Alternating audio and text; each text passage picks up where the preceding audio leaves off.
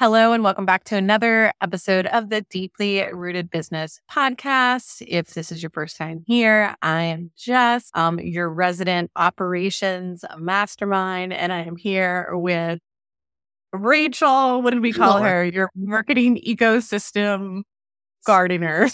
Today, we're going to move into more Rachel's realm because we've been living in the ops realm since the year started. Today, we're going to be talking about coming out of hibernation, starting to stretch and get your business back visible so that people know about you, so that eventually they can hire you and work with you and your business can grow. And out of all of the topics that we talk about, this visibility for me is one of my kind of biggest opportunities. So I'm really excited to hear Rachel's take on this because I think she does a good job at being visible in a bunch of different ways. So I'm super excited to talk about this. What about you, Rachel?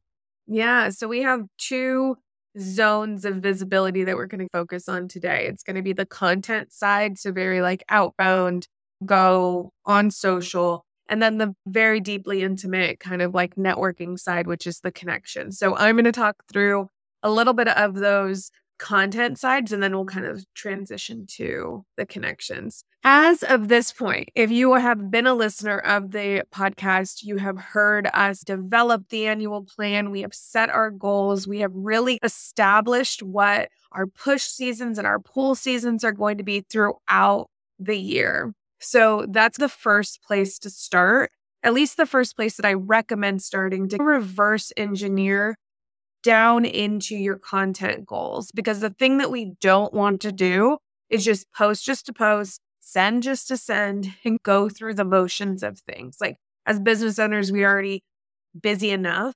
Like we literally don't need just checked off like to-dos just for the sake of checking off to-dos. So everything we want to do is like really intentional. And we really want to lean into content that makes an impact rather than content that just gets scrolled by.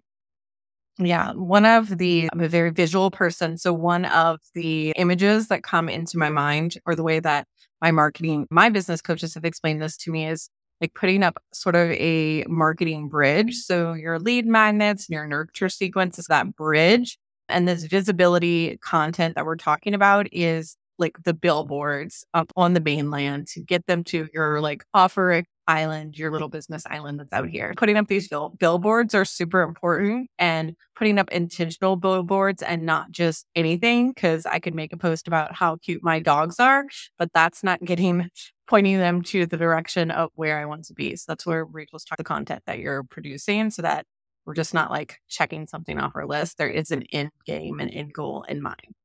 I'm not a big fan of siloing your marketing platforms, but I think for the purpose of this episode, I think we should look at things like email marketing and social media as a little bit of separate entities within your business.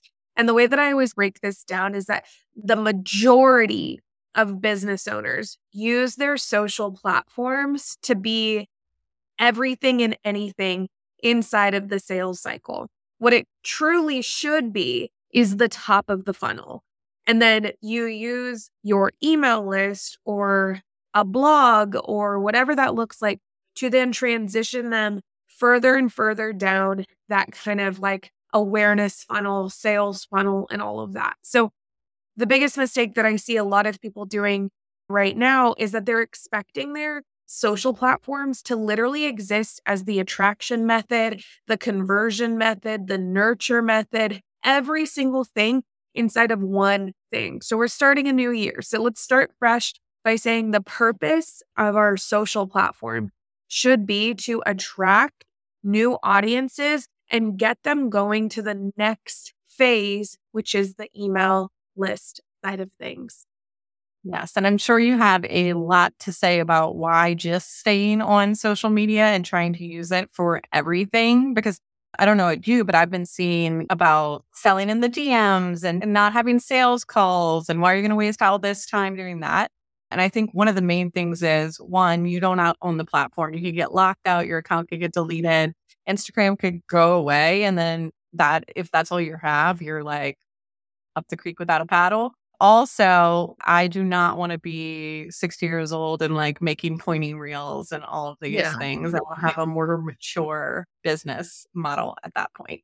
Totally. And I think you have probably seen this with so many people who started their business, like I think 2018, 2019, where that kind of like online business was not the biggest boom that we had experienced like during the pandemic. So you have a lot of people who grew their accounts purely based off of carousels. And then reels were introduced and their entire strategy was halted. It was like, oh my gosh.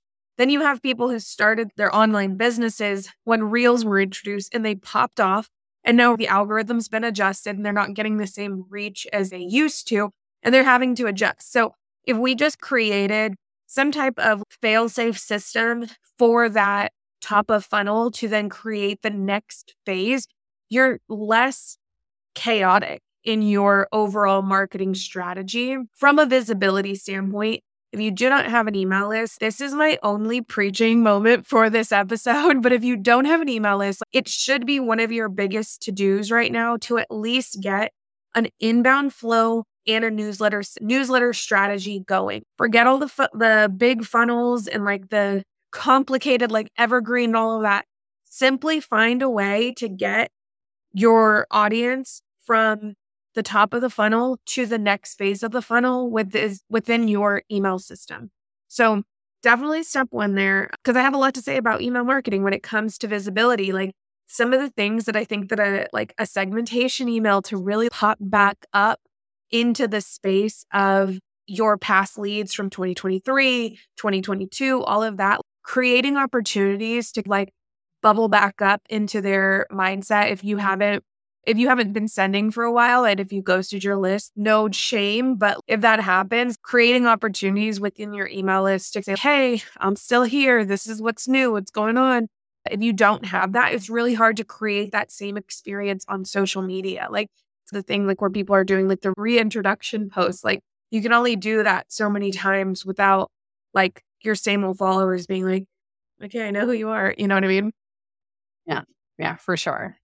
When it comes to your content on a social side, so remembering we have our goals, we have our seasons, we're aware of the season that we're in, and we have our goals. Then you start reverse engineering the type of content that you want to create for this month's goal, this month's season. So if we're in a creative season, it could be a lot of market research. It could be a lot of really testing some like different elements of messaging, throwing up some engagement polls on social to see what your audience more leans towards. I think that's really impactful in that creative side of things to fuel that energy of creation and at least give you the confidence to go into a sales season that is a little bit more, I know exactly what my audience is going to respond to. I know where their problems are, and moving in a direction that is supported by data, but also embracing your creativity as well. I love that. And I love that you broke it down into what you should be posting when you're in like the creation period. And if you don't know what we're talking about, we talked about the different seasons in business, either last episode or 2 episodes back.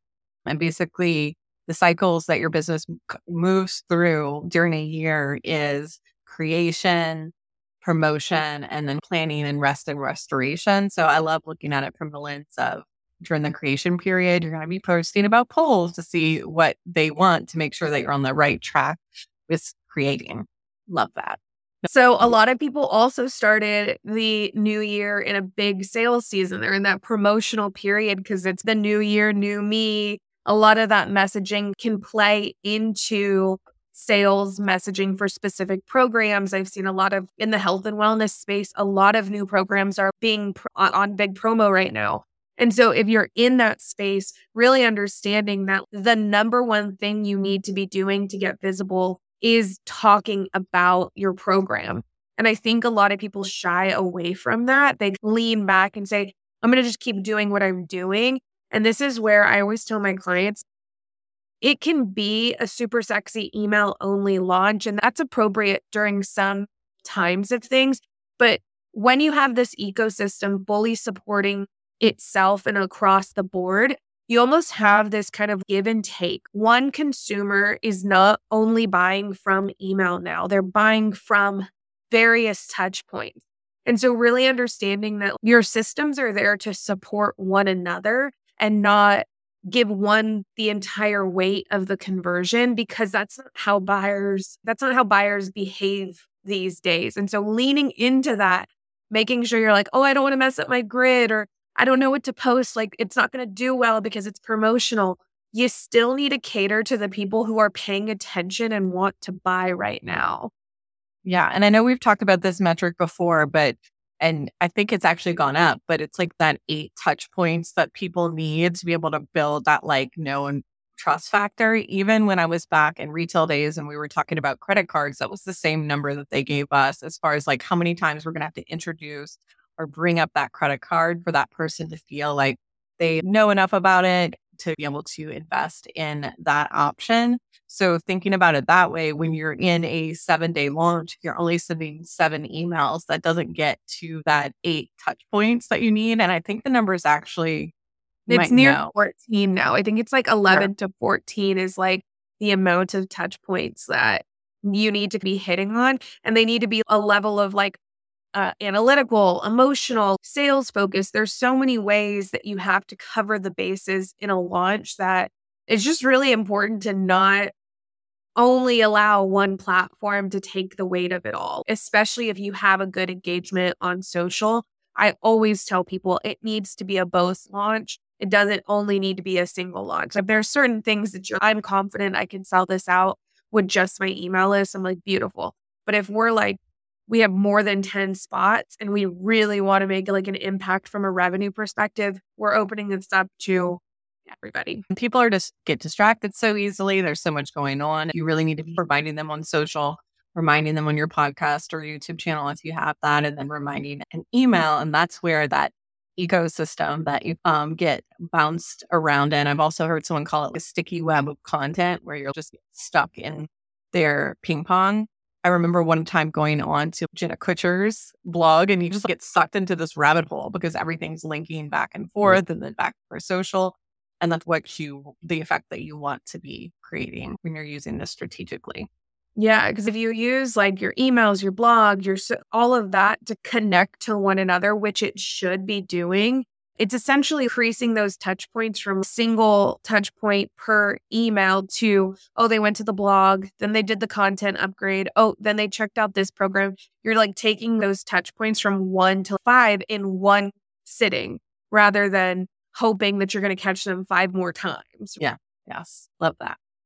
So then I guess the last content season, so if we're reverse engineering this to align with the different seasons, that if you are in rest mode right now and you're in that restorative period still, which I think is so funny because now that we've started the new year, I have seen so many people come with the energy of this is not the time to be like pushing out. Like we are still in the dead of winter. It is still very much stale, restorative energy. And I'm absolutely like loving that. Like that so many people are like going against the grain of what people are pushing from a standard new year type marketing promotion. And I'm really enjoying the conversations that I'm seeing of people being like, I'm still recharging, I'm still resting, all of that.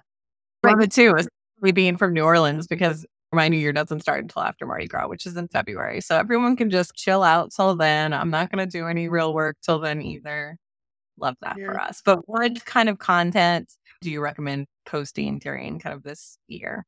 I would definitely say to go into that nurture-based content. So think like case studies, think problem awareness, that kind of top of the awareness funnel thing. Assume that they're at the very top of the awareness funnel. You want to just be creating things that feel easy for you, not anything that's complex, not anything that's like super transitional to get them from one stage to another. I always say in the restorative period, embrace ease, client testimonials, case studies, all of those aspects that kind of are easy to crank out and just schedule. Because again, we're aligning with our energies here. We're not trying to think of some crazy complex social strategy and all of that. I say stay consistent with your newsletters, stay top of mind, build engagement, do all of that, but definitely don't create some multiple series thing that feels hard, right? Yes. Yes. I love that. So what if I do not like social media? Do you Mm. have to use media? How do you feel? So let's break that down from a email marketing perspective. Let's just say like social, whatever, we're doing it. It's not our primary one. Like a lot of my clients exist in this space where their email list is doing literally everything for them. And social's just there to bring in those new people, which I think honestly is the intended purpose of it. It's just attract and then nurture and convert lives in that email marketing bucket. So if you are trying for new visibility efforts within your email list, I would do a resegmentation email. I think that this is so powerful for people who have more like seasonal type businesses. So think like wedding planners, think anything having to do with like babies, toddlers, children, something that's like more of a stage of business. Like you've had your email list for, let's say, 5 years and you're initially talking to people who had new businesses or they were baby business owners and really having an opportunity for your subscribers to segment themselves into their current state. So it gives you fresh eyes on who's on your list, a better understanding of what you can be cranking out. I think this is one of the things that like I never see anybody do, but it's like the easiest thing that is like just get it out and re-segment your list, keep your segments fresh, and then have a lot more confidence knowing that, oh, my content is moving someone to the next stage of business. Or even if it's one of those transitional client journeys, if you're a baby, let's say a baby specialist, like there's a lot of people who are helping people sleep, the baby sleep, helping babies get fed, all of those things. If they've been on your list for 3 or 4 years, is your message still relevant to them? Do you want them on your list? Probably not. So placing something in front of them that says, just tell me if you've outgrown this content. It gives you so much insight into who's on your list and what that kind of database looks like. Love that. I love that. And I think really the theme behind all of these points that you're making is really be intentional with the content that you're creating. I think one of the best practices that we have with this podcast and probably with all the content that we create is going through and we ask ourselves, what is our promise to the listener or to whoever is going to be consuming this content? What are they going to get out of it? And then also, how does that tie back to our business goals? Asking yourself those two questions before you create anything or using that filter before you decide to invest your time into creating that post will make your content so much more intentional, because I can have a lot of good ideas and I can get scrolled through social media. But if I run it through that filter and there's no business goal for me, then what is, the point of creating it for my business? Not saying you can have one and like I can do a cooking one, but like I'm not going to get any new online business management clients by posting a cooking reel, probably. Yeah. And I honestly think that a lot of people don't ask themselves that question, right? Like they go and just post to post. I think you see that a lot with people who get stuck only posting educational content because that's what's easy, right? It's what you coach about. It's what you service provide about. Like, it's those aspects that are like super, super easy. But the elements of problem awareness, moving into a promotional period, getting into that market research, that's all stuff that isn't native and isn't intuitive to people who are non-marketers. Like you could be a business owner and not have any marketing like understanding. Do you have to do marketing? Yes. Do you have to do sales? Yes. But if you don't prompt yourself with that really intentional business question of how is this working towards the goals? How is this serving a purpose? People love educational content, right? Because it gives them something a little bit more tangible to do themselves. But we are business owners. So we need to figure out how to get them to then buy from us. And if we don't have that understanding of saying educational to purchase, then the educational content isn't serving a purpose and it isn't supporting the goal. Yes, love that. So we're moving on to like the balance, which I think that every good visibility strategy should have a mix of both of these. You should have content where you're pushing people out, and then you should have connections where you're pulling people towards you. And there's a graphic that I love. I actually have it in our notes. You can't see it here, but it's the visibility matrix. And it's what is a time consuming but slow is organic content. You're going to grow. It's very time consuming and you're going to see growth, but it's going to be a slower growth. But on the other edge of that, I feel like if you want to audience borrow, you're going to see even faster growth. Or from what I've seen with myself and my clients, if you go on somebody else's podcast, if you're a guest expert in somebody's course, if you are writing a newsletter or sharing a lead magnet and you're going into somebody else's space who's already done the work to build that trust factor, I feel like that's when I see these crazy opt-ins because that audience already trusted them. So like you get to pull off some of that trust. So I think that's where it comes, like where this connection piece becomes really important in your visibility strategy as well. There's an element here that if you look at businesses that are entirely supported only by referrals, that tends to dry out sometimes. And so then they really do need that more organic marketing, less word of mouth side of things. So it's what Jess is talking about, where it's saying they complement each other and there's a need for both. And there's a way to support your business with both as well. So you don't want to be 100% reliant on people talking about you. Obviously, we want that. But we also want to be really good at showing up for ourselves and putting that awareness out there as well.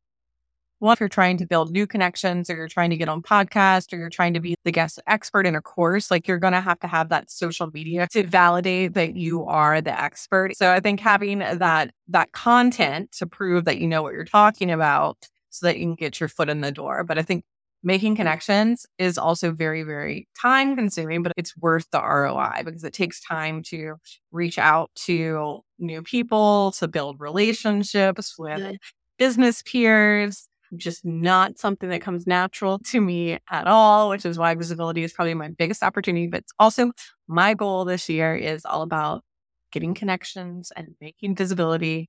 Yeah. What else do we have to say about connections, Rachel? I would just say if you are in this kind of ramp up of visibility, reach out to your clients for referrals. That should be a very consistent thing that you do. Maybe twice a year minimum that you just send an email to your past clients, existing clients, and asking for the referral. I think that's really powerful. And if you're ramping up into a big visibility season for yourself, that's something that's like the lowest hanging fruit you could do. Yeah, I think client referrals are number one, a big thing. I also like to create systems around this because making connections doesn't come naturally to me because I am more of a strategic systems girl and relationships can't really be systematic, but they can. So I love to have a little Notion board where I have the connections that I want to make or have made, their email address, notes from when I last talked to them, and then a reminder of like when to reach out to them again. I have set up pitching processes in my system shop. I have a Notion template for how to get booked as a guest on podcast because that requires a ton of follow-up because normally you're emailing really busy business owners and it's going to take more than one email. So I have a whole little like tracker where you can track when you reach out to them and some templated responses, but obviously you're going to want to customize those and not sound like a robot because people that have very successful podcasts get a lot of pitches and you need to be able to stand out from the crowd. For me, the way I'm approaching this is setting a goal of like how many new people do I want to reach out for per week? How many new podcasts do I want to pitch myself for a week? And just approaching it from kind of a numbers game. At first, once you lay that foundational work, it becomes where people are more inflowing to you. Yeah, I've set 2 pitching time blocks on my calendar. And it's so funny because when I first started business, I didn't really imagine myself out there pitching and doing all of that. I think the online space gave it a really feeling of sliding into DMs and doing all of that. But it's if you reframe and understand that pitching is purely just an introduction and kind of putting yourself in front of people that you want to be in front of and remove the sales aspect, remove the conversion aspect. You're like putting yourself in front of people who have the power to hire you and have the need to hire you, I think it changes the whole thing. So this year, every week, I'm doing 10 podcasts and 10 businesses that I want to be in front of. And it's been very difficult for me because I'm a big introvert. I don't want to leave my house. I don't want to talk to new people. But it's been an effort to put that CEO hat on and say, this is a necessary side of business. It's so required. Like, we're putting our big girl panties on and we're doing it. Yeah, for sure. Yes. Same way. That's why I have to gamify it. I have to track it. I have to make it fun. I have to give myself a treat. Get to go to the thrift store after we pitch 10 people. Like, whatever you have to do.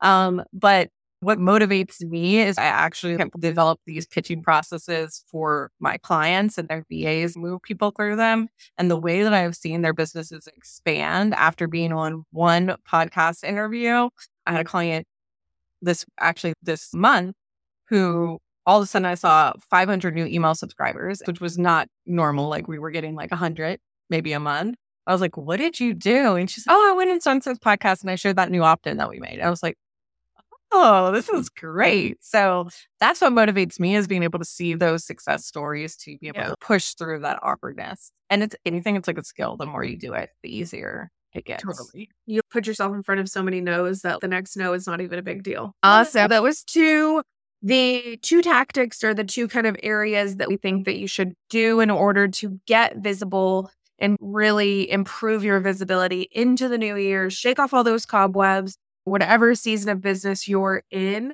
really just embrace the energy of that and embrace like the visibility level. But yeah, connections and content, there cannot be one without the other. You should not do one without the other, and you should definitely embrace both.